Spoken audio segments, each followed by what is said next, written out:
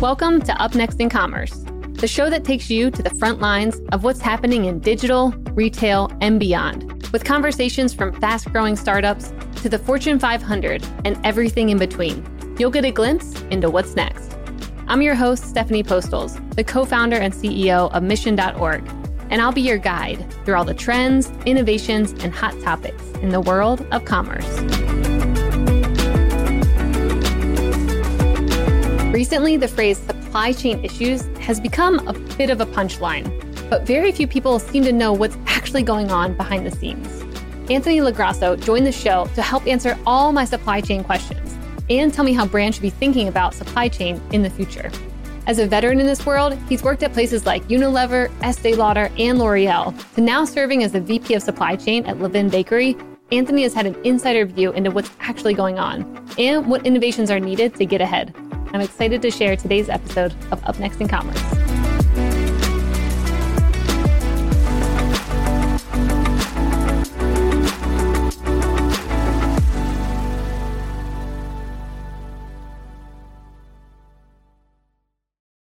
What are business leaders thinking about when they aren't winning at business? Family, travel, the latest TV show? Yes, and maybe. But how about quirky business opportunities or little discussed financial trends, or maybe even plant medicine benefits and alternative wellness? Mission Daily is back, baby, and our flagship podcast is better than ever. Mission Daily is the podcast for the business builder, the thoughtful marketer, the team manager, the blue-collar worker looking for new ways to think about life, finances, and health. This is for the people who want to break the status quo and laugh a little or a lot along the way. Join me, Stephanie Postles, and my co-host Albert Chow as we address the subjects, thoughts, and trends that business leaders think about but don't often talk about. Tune into Mission Daily wherever you listen to your podcasts. See you there. Anthony, welcome to the show. I'm happy to be here. Thank you for having me. So, as you know, I am very excited to talk all things supply chain today. But first, you've been in this world for a very long time, before it was even cool. So I want to hear from you, where have you been when you've been in the world of supply chain? What companies and what did your roles look like? Sure. So when I came out of college, I had no idea what supply chain was. I was an economics major. I really thought I wanted to do kind of like forecasting for different ingredients in terms of commodity costs and things like that. I was like, oh, maybe I'll work on Wall Street. And I do not have personality for that. So I really was looking for different jobs that I found interesting. And I started my career at L'Oreal. And I worked in data management for the supply chain team. So I was there, I was kind of getting my feet wet in my career. And I was seeing everything that everyone was doing. I was asking questions, kind of getting involved. And they were asking me to do some reporting for them. So I was doing that. And one promotion led to another. And all of a sudden, I was importing all of the fragrances from France. And I was planning all the Ralph Lauren fragrances from New Jersey. So I was in the luxury product division. I did that for about 3.5 years. Then I went to Estée Lauder and I did innovation planning for about 1.5 years. And while I was there, I realized I really wanted to have a connection to what I was planning, what I was doing. And I was like, I need to get out of beauty. It's not really my thing. I was like, if I have to sit in another meeting and listen to what horsehair we're going to put on the makeup brush, I'm going to drive myself crazy. Come on, Anthony. What? That sounds like a dream job. It was great for my girlfriend at the time, now wife, to get all the products. But I just couldn't do it. I couldn't be one of those people that just planned a widget. So at that point, I realized I wanted to get into food. So I luckily connected with a recruiter and I got into Unilever. And I was working there in kind of supply chain optimization. So I did that for about 1.5 years. And then I started doing supply planning for all of the novelty ice cream. So Klondike, Good Humor, all of that. After that, I was promoted to operational excellence manager. I did that for about 1 year. Then I was promoted to do the tea supply planning manager. So I did all of Lipton tea, PG Tips, all of that stuff. After about 1.5 years of doing that, I was promoted again, and I did all of packaged ice cream. So Breyers, Talenti, Ben & Jerry's. So going to Vermont all the time, eating pints right off the line. It was really great. And I'm sure planning supply chain for ice cream is just like a super easy job. Nothing to worry about in transit there. Nothing you have to worry about from a cold chain perspective. Nothing you have to worry about from a a quality perspective. A few things that a lot of people don't know about: when Bluebell had their listeria outbreak, kind of put a hamper on all of supply planning, because the government regulated that you needed to put everything on hold for 48 hours to be tested before you could release it. And in supply chain in 2020, everything's just in time, small working capital, produce, ship, reproduce. You can't have more than 10 days on hand. It was very fast paced, which is not the case anymore. It's kind of the reason why all these places kind of got into a little bit of trouble in terms of inventory. It's very hard when you're sitting on Breyers vanilla at 5 days on hand and you have to wait 48 hours for testing to see if it's released.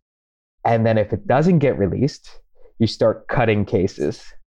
And if you start cutting cases to Walmart, another kind of inside baseball analogy or commentary is Walmart just reorders the same amount every day. So if you ship them 100 and they order 200, they're going to order 200 the next day. And they just keep doing it. So they keep adding on, and your cut cases just add up. So if you cut for a week, it could go from 200 or 100 that you're cutting to 1,000 very quickly. Wow. And you have a very strict kind of service level that you need to perform at, especially for an A item like that. So yeah, the cold chain is very interesting. I can get into that from our grocery perspective for Leven. But in doing that, I think I was doing that for over 2 years at that point. And I got a very unique job opportunity. I had a recruiter reach out to me and said, hey, I have this really unique opportunity at a small little kind of startup bakery that has 25 years of history. Would you be interested in having a conversation? And I'm always interested in having a conversation. So I was like, sure. And it was Leven. So I was like, you know what? This is a really interesting opportunity. So what I was hired for was to launch our grocery business, which I think most people are aware of now. We're in every Whole Foods nationwide. One of the reasons I was approached was I have the cold chain experience. So this product is cold chain. We sell it in the freezer aisle. So I know from production to shuttle costs to our frozen warehouse space to getting it on shelf. I was like, okay, let's do this. In most cases, right, throughout my career, I've been told, okay, here's $1 million or $1 billion brand. Don't break it. This kind of gave me the opportunity of, hey, let's build something here. Let's do it from the ground up and see where it goes. And at that point, I was like, I don't really have much going on in my life. I was expecting my first child in a month. And I was like, let's do it. Yeah, it's not a lot. No big deal. Yeah. So I started in August of 2019. And it's been kind of pedal to the metal since. And it's been really gratifying and satisfying and really challenging. So over the almost 3 years that I've been at Leven, I started just as director of supply chain doing grocery. And now I'm the VP of supply chain doing the entire omni-channel supply chain. So from retail to e-commerce and to grocery. So that's a little bit of my career. That's awesome. Okay. So you are the expert that I've been needing on this show. I'm glad you're here. So I want to take it back to the basics with supply chain of what are the major hubs that you think about when you order a product? And let's keep it within grocery because I think that's the more complex one. And you can even keep it within frozen if you want to. What are the hubs from, fulfillment places to like an inbound receiving, whatever it might be? I don't know, but I want everyone listening to know, like, what are all the points that a product has to go through before it even reaches the consumer or, the freezer aisle in Whole Foods? Yeah, for sure. So it really depends. It starts either at your own production facility or a co-manufacturer. Most large companies use co-manufacturers, although now with COVID, things are kind of going back the other way. So it starts with production there. And then you have logistics from your co-manufacturer to your distribution center. And then from your distribution center to let's say a Whole Foods distribution hub. So it'll most likely be on at least 2 trucks, sometimes 3, because sometimes they'll send you to, let's say, Whole Foods nationwide uses UNFI. So you go to a UNFI hub, and then from there, it'll go to Whole Foods. And it'll go to each one of those sections. Okay. What's UNFI stand for? I think it's United National Foods Incorporated. It's the largest food distributor in the U.S. I would say anything on a Whole Food shelf, probably 90% of that came through UNFI. Okay. Got it. So most large consumer companies go through a distributor and then goes directly to the grocery store. So it's going on at least 2 trucks. Both trucks need to be set at minus 30 degrees. You have a temp tail on the truck to make sure it doesn't fluctuate because you don't want to cause any issues. It's mostly a bigger issue if you have ice cream, because if it melts and then refreezes, that's when you get the frost on top. So at minimum, you're having 2 trucks before it even gets on the shelf at a grocery store. Okay, got it. So when you came in, how much was already done, or was this really kind of starting from the ground up? Like you really had to build everything from scratch because they had not done this before. Okay, absolutely nothing. It was, hey, here's our idea. Go make it happen.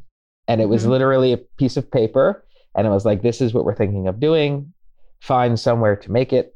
Find logistics companies to move it. Find a warehouse to store it, and build everything from the bottom up. It was literally nothing. Okay, so then you built a process, and then pandemic comes, and then what? Like, did you have to rebuild your entire process, or were you already starting to maybe prepare beforehand for something or set things up in a different way than maybe you had previously? Yeah, so coming from Unilever, it's always plan for the worst. So we always did scenario planning. I remember some of my mentors there would say, okay, well, if this happens, what are you going to do? So we always thought about that.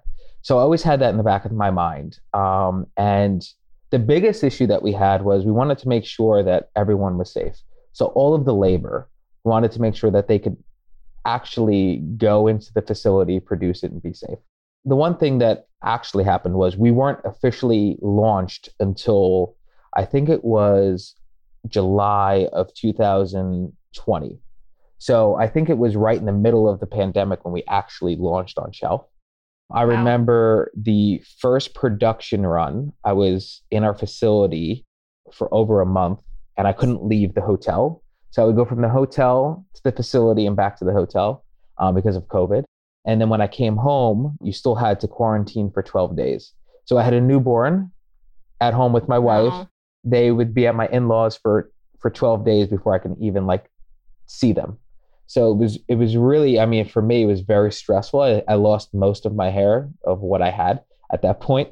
But yeah, having to do all of that within a pandemic kind of makes you level set in what you need to do and how you need to do it.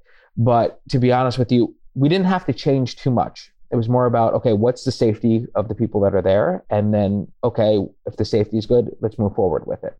Now, one thing that did change was the demand for everything just skyrocketed because people were hoarding things and ordering different things. So some of our launch timing got pushed because a lot of retailers weren't resetting their shelves on their normal schedule.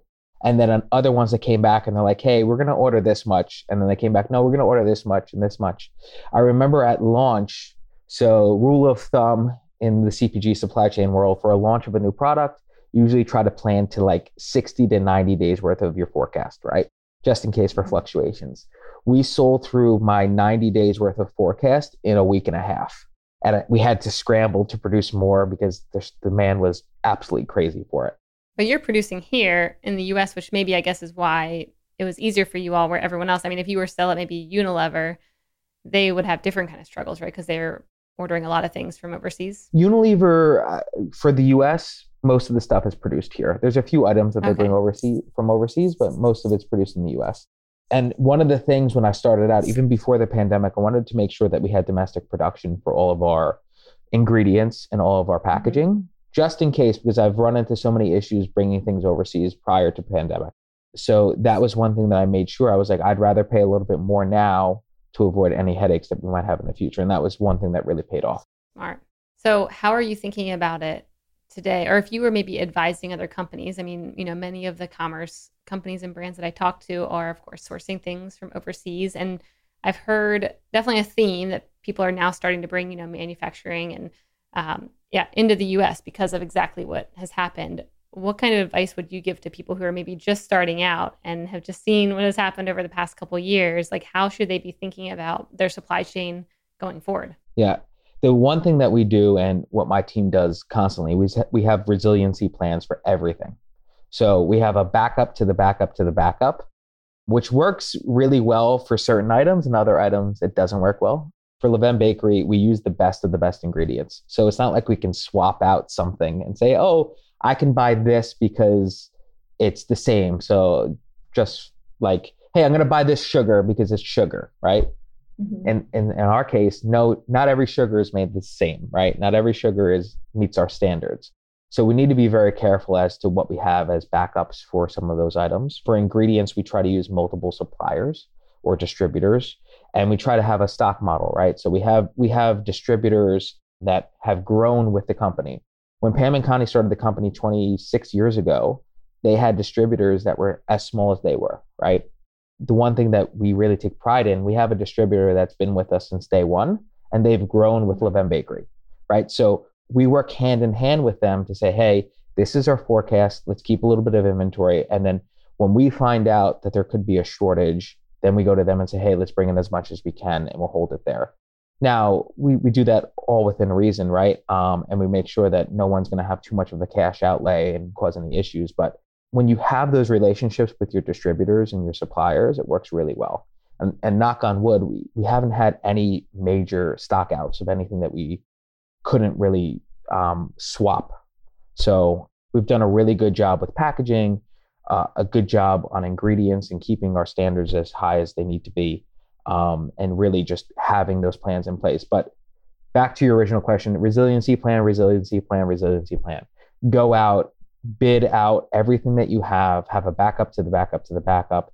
Even if you have to spread your demand over a course of a few suppliers, where your blended cost might be the same as what you would buy from somebody else or slightly higher, it's going to help you in the long run. So when you think about these plans, do you have actual scenarios, like, oh, another, economic crash happens, or is it really just saying, okay, let's just do a scenario where inventory, or like demand doubles, here's one where it triples? Is it more vague, or is it actually like planning for certain events? It depends, to be honest. We started off very vague, and then as things started to happen, we got a little bit more granular. There was a lot of issues at the beginning of the year with droughts and crops for raisins. So raisins go into our scones and into our oatmeal raisin cookies. So I was like, maybe we should go out and buy a raisin crop. So we went out and we bought a raisin crop for the year. And it's really helped us because where other prices have... Oh, that's so smart. So we've... and leveraging our scale and what we've been able to do in our omni-channel has really been key for us. So thinking ahead, everything being so interconnected kind of drives you a little bit nutty. It keeps me up at night. Just like what's going on in Europe right now and what's going to do to grain prices, not only this year, but over the course of the next year and a half. What it's going to do for corn prices, wheat prices, everything. The one thing that I found out a few months ago is corn is the number one ingredient in corrugated glue, which I had no idea about. Not surprised. I feel like it's an ingredient like everything. It's in everything. The increased nitrogen costs, which is increasing the fertilizer cost, which is increasing the corn cost, which is increasing your meat costs. Everything is so interconnected, and trying to get ahead of some of that stuff is really key. And making sure that you're ordering the correct amount, that you're not going to have any excess, but also being able to build for growth, right? And being in a hyper growth company, right, where we're constantly going into new markets and opening up new channels, you need to be very careful in making sure you're making the right decisions. Okay, now I'm wondering, like, how do you stay ahead of, things within the market, like you're talking about corn or droughts or things like that? I mean, it's reminding me of, I used to work at a previous company. We had acquired this satellite company, and it would fly over top of places and see, like, okay, based off the shadows on these oil bins, there's like only 10% of oil in here. And like based off this field, like 80% of that crop's dead. And so can't rely on that. And it was very much for like hedge funds, finance, selling that data. But it always makes me think, like, well, how can, someone like Levain Bakery be ahead of those things before the market already is like, way past the point where you can capitalize on anything and buy your own raisin. Yeah.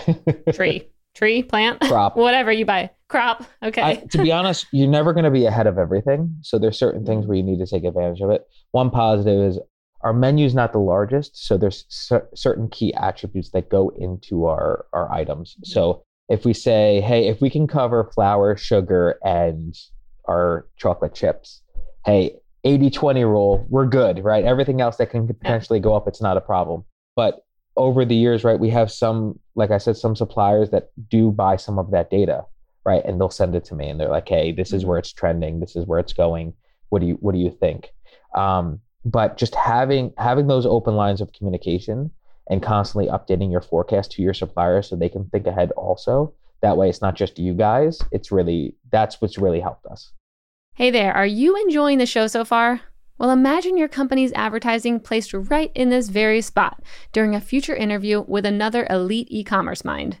Imagine your messaging and logo directly connected to the industry's most prominent innovators and thought leaders, distributed across every major podcast platform and social network. Yeah, well, it's time to stop imagining. Learn how you can partner with UpNext in Commerce and sponsor this very show. Reach out to me at stephanie@mission.org and let's have a conversation. So are you able to innovate in the supply chain, or how does one think about innovating in the supply chain? Like, are there certain tests that you're making or different things that people might be like, Anthony, that's actually a little bit too far out there. We don't want to get involved with that. I mean, the one positive is the culture at Leven is, hey, let's figure out how we can do something great that we can bring to our customers. So I always think about it that way. And I'm like, okay, how can I make our experience even better? But how can I make us as efficient as possible, right? Especially in the crunch with inflation, you need to be as efficient as possible with labor that sometimes doesn't come to the office, or with just the amount of manual touches that you have with something. We try to innovate as much as possible. We try to get as much machinery as possible to help our teams, not to eliminate labor, but to help them do their jobs more efficiently. So we're in the process of doing that now. A lot of our stuff is still very high touch, right? When you get our e-commerce cookies, they're physically placed in the bag with a beautiful ribbon that is tied in a nice little bow for our unboxing moments. We still want to deliver that, right? We still want you to feel like you're walking into Pam and Connie's bakery on 74th Street 25 years ago, to deliver that to the customer, even if they're ordering it in California, right? So I want to innovate as best as I can, but not just to become this ultra high efficient model. Where a lot of the fun comes in innovation is actually innovating with new products, right? So working with Pam and Connie, who still do all of our innovations on... Oh, wow, they do? Yeah, they still do. Okay, tell me the behind the scenes on this. What does this look like? I spent actually 6 hours with them yesterday going over some new and exciting things that are coming down the pipe. Ooh. But working, in the past, they would kind of innovate with an idea, right? And say, okay, well, I have this, and this, let's try it together. And when I first started, it kind of ran into some issues with it. It was like, hey, here's this exotic chocolate that we love that you can only buy in these small little bars, and it needs to be cut up. So I kind of learned from that, and now I provide them with options as to what they can put into, let's say, our cookies or into our scones, right? So when we launched in Boston, we try to do an exclusive something at our bakeries. So Massachusetts is known for cranberries. So we decided to say, all right, let's do a cranberry scone. We went out and we're like, okay, how can we find a cranberry that will deliver the flavor for us? And one of the things that we try to do is we try to support local and small businesses.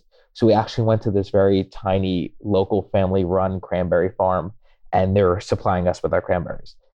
What we do now, especially for innovations, is I'll provide them and they're like, hey, I'm looking for this flavor profile, and can you help me get it? Or can you find out if they have any items that are non-GMO this? Or can you do this?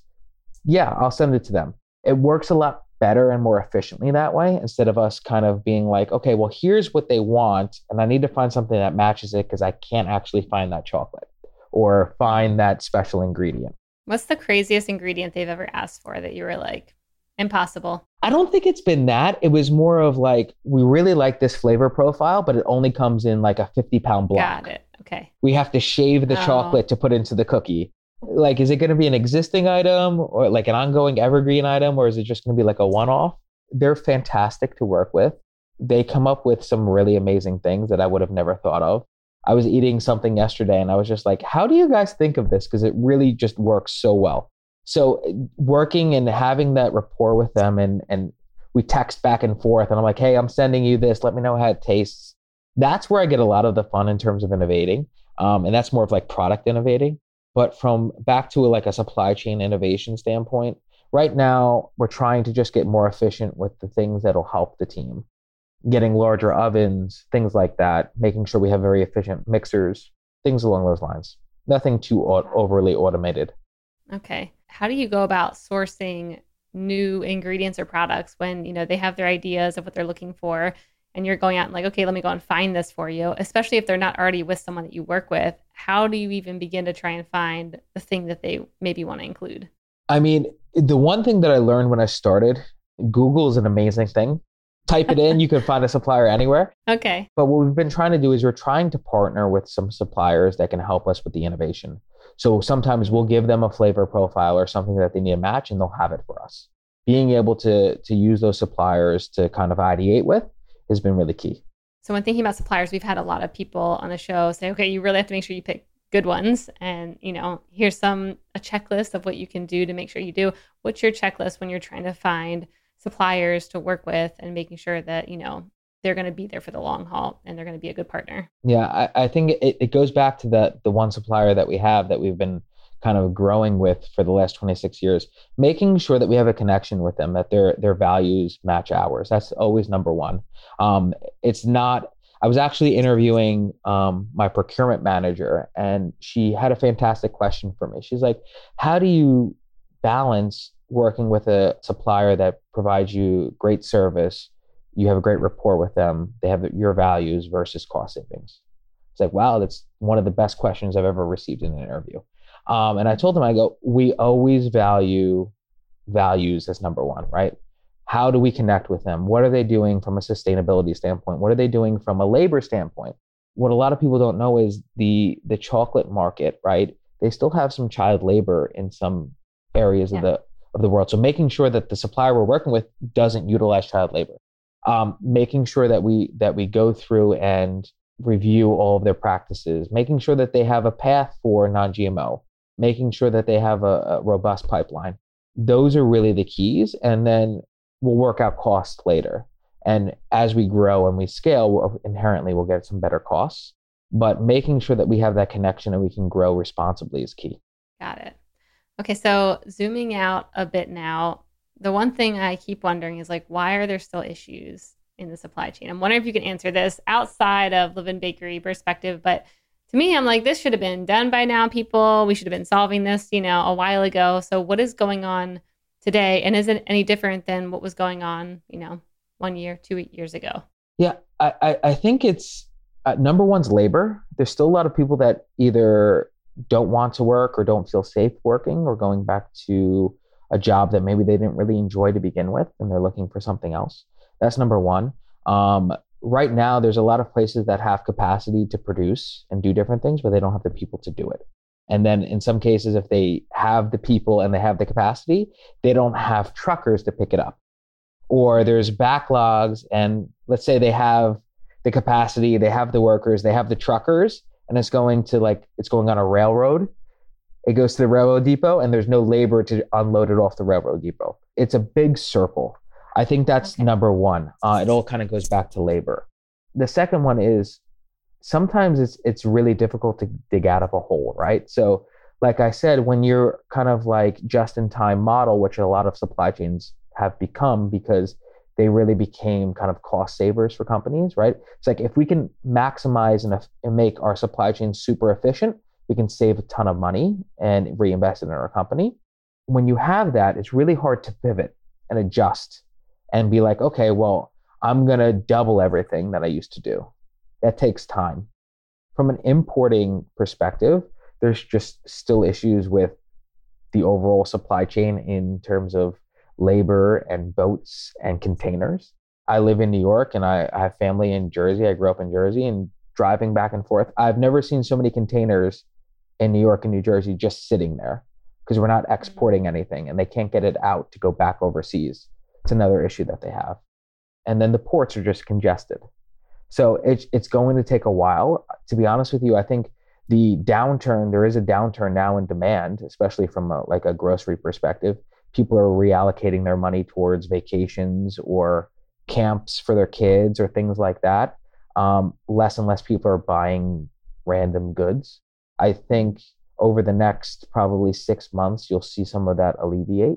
But a lot of CPG companies are saying that their path of getting back margin or getting to the same margins that they used to have went from 2022 to mid 2023, just because it's just going to take even longer. Plus, I think there are some aspects of the business world that has been able to increase their prices, and they're just going to keep them there until they're forced to bring them down. The trucking industry is really interesting to me. I remember when I was at Unilever, we used to ship from, let's say, like the East Coast, Pennsylvania to California.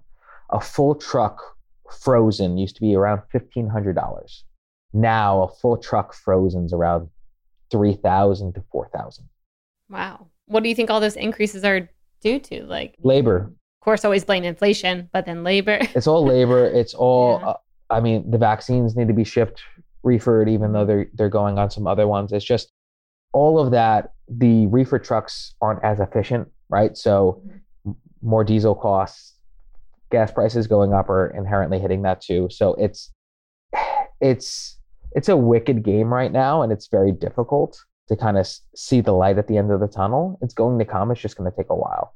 And that's kind of been our biggest issue this year, right? It's like, well, what can we do? How can we adjust? How can we get creative? And that's been kind of fun and frustrating all at the same time. What can we do to maximize our trucks? What can we do to maximize our production? What can we do to maximize our ingredient usages? Can we partner with another company that ships frozen and share trucks, right? If we're going to the same distributors, what can we do? And we've had some luck in some areas, and we've had not so much luck in other areas. But some of the other areas where it's just impacting us is I'm paying, I don't know, double for these trucks, and it's a competition to get on the trucks, to be honest. Yeah. So you need to make sure that you need to make sure that you have your inventory at the right place at the right time. It sounds like to me then, from everything you just said, there's a huge opportunity for investments in technology to do a lot of the things that we're having labor shortages over. I mean, to me, this is a conversation we've been having for like a really long time, people not being able to find people to do certain jobs. And my thought is like, well, then we should, have technologies to be able to do that. And I know Chipotle, they were saying that, they're doing just that, where a lot of the people that were working at Chipotle's, they didn't even want to be doing certain things, and they don't need to anymore because they can have robots doing them. But do you think that could solve a lot of these problems if we just start thinking of ways to kind of get the humans out of the work that they probably don't want to be doing anyways? I think certain aspects, yes. I think in some cases, technology is a slippery slope. I want to make sure that people that want to work and can work do have a job doing something. Mm-hmm. But there's certain things that I just find very difficult to automate, right? Like, how do we tie a bow on a bag? Is there a machine that can do that? Oh, I would think there would be. I don't know. Somebody that listens to this podcast can send me an email. Let me know. We've been looking. It's been a hard road, but that sounds like a hard job on your fingers. I'm like, I don't know about that one. Whoever's doing that, wow, shout out to you. The simple answer is yes. We need to have more automation. I remember when McDonald's launched their new quarter pounder, the fresh beef, and the machine basically, I think, can cook something like 30 quarter pounders in 5 minutes. And it just takes one person to put the burgers in. You close the top, and it cooks all of them, and it's like they're perfect. Yeah. It sears it on the top and the bottom, and then they just take it off. No one's that sad about losing that job. Let's be honest. They're like, I was getting burned by that oil anyways, and it was not fun. Exactly. But thinking ahead and doing that, definitely. It's hard for smaller companies to be able to do that, right? So getting a robot that can pick up, let's say, something and put it in a box, just doing something as simple as that's like $300,000, right? Doesn't take into account when it breaks down and you need to have somebody come in and fix it too. But yeah, overall, the entire labor market, I think we need to have a kind of a review to see what are the jobs that we can kind of automate and move to, and what can we kind of get away from, right? I'm of the position, how can I make the people that are on my floor more efficient and happier, right? I don't want to get rid of them. I just want to make them more efficient and happier. So if I can take away those redundant things that cause carpal tunnel or just drive them crazy, I want to do it. It's just getting to that point is very difficult, and it takes a long time and a lot of money in certain aspects. Agree. Okay, so I want you to plot your crystal ball now and tell me over the next, 1 to 3 years, what do you expect the supply chain to look like? What are you betting on, or what are you maybe hoping for? That's a great question. I think, to be honest, it goes back to the last question. It's going to be more automation. I think there's going to be a really big push for these robot drivers and the truck drivers that are self-sufficient. I think there's going to be a big push on infrastructure to get the roads more efficient for the drivers. And I think there's going to be kind of a big push around getting away from co-manufacturing and bringing things back in-house. I think you're going to see that a lot. In some cases, the cost savings isn't that much, but you still have a better control over your quality and you have your own people doing things. I think that's going to go a long way, and you can pivot easier. When you have it in-house, you can pivot and adjust. You can change your line over from running something that nobody wants anymore to something else instead of trying to get out of a contract and doing things like that. I think that's going to be what's going to happen in the next 3 years. Beyond that, again, it's going to be more robots. It's going to be more, I think there's going to be, everyone keeps saying it, and I have a hard time kind of seeing the path within the next 5 years, but maybe the next 10. You're going to see a lot more data-driven things, right? Where you're getting data like real time. So from a grocery store, right, you now have to wait for SPINS data to come in once a month, and it's lagging and all of this stuff. I think eventually you're going to see, well, we're having major scans of our product in this area, and it happened yesterday. You're going to see it the next day, and you're going to be able to adjust. I think that's going to happen within the next 10 years, and you're going to be running your production off of that. And you're going to say, okay, well, I'm actually selling and shipping this much, and that's how much I'm actually going to be producing. I think you're going to see kind of some MOQs come down with more efficient machinery and things like that. I think that's where kind of the future lies. I love that. I love that you're like, you know what, Stephanie, I'm not going to worry about your 1 year. I'm going straight to 10 years out because... Well, I figured that was the next follow-up question, so I apologize.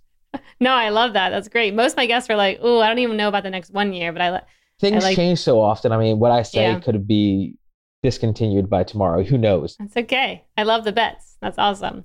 All right, let's shift over to the lightning round. The lightning round is brought to you by Salesforce Commerce Cloud. This is where I ask you a question and you have a minute or less to answer. Are you ready, Anthony? I hope so. All right, first one. Favorite cookie? Chocolate chip walnut, the OG. It's the best. Yum, yum.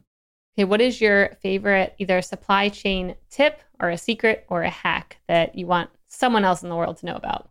Oh, wow. That's a great question. I think it's more of a business in general. Just have a great mentor, someone you can bounce ideas off of. It'll go a long way. I learned so much when I was at Unilever, and I've been able to take it everywhere. Making sure that you're taking your lumps and learning along the way.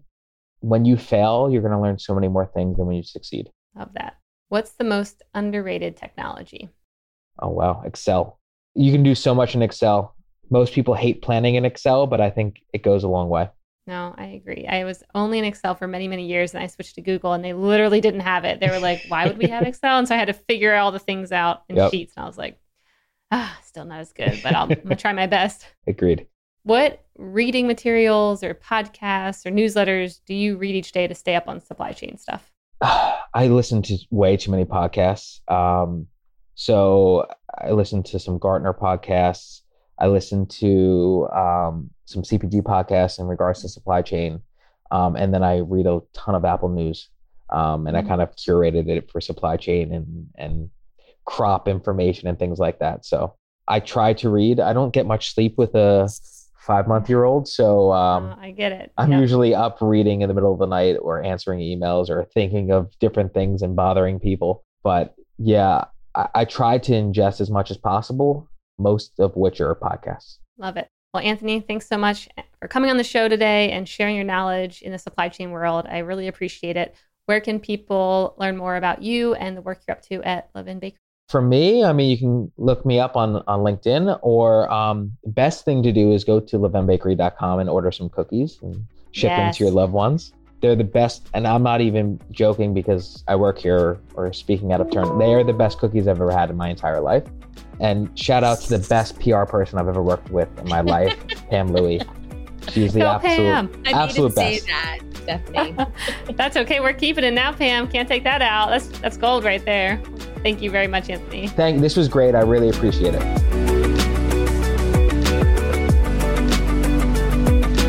Hey listeners, thanks for tuning into this episode. I hope you enjoyed it as much as I did. If you haven't already, please subscribe, rate, and review this podcast. It helps spread the word, and I would greatly appreciate it. See you next time.